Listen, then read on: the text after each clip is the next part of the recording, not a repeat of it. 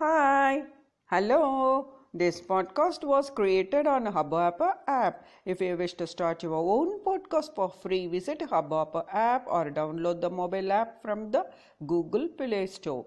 Hubhopper is India's leading podcast creation platform. Start your podcast and get your voice heard across platforms like Spotify, Ghana, Google Podcast, Wink Music, and more. Click on the link in the episode description or visit Hubhopper app. Chimes. Care killed the cat. This proverb came to light in the 16th century. Care here refers to anxiety. This anxiety causes mental agony and unsettles one. This one is modified and is better known now as curiosity killed the cat.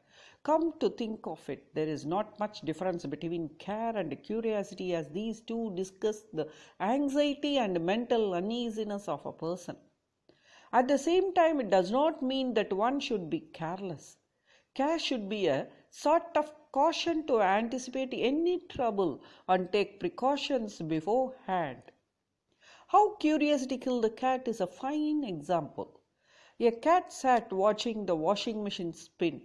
It aroused its curiosity, so it jumped into it.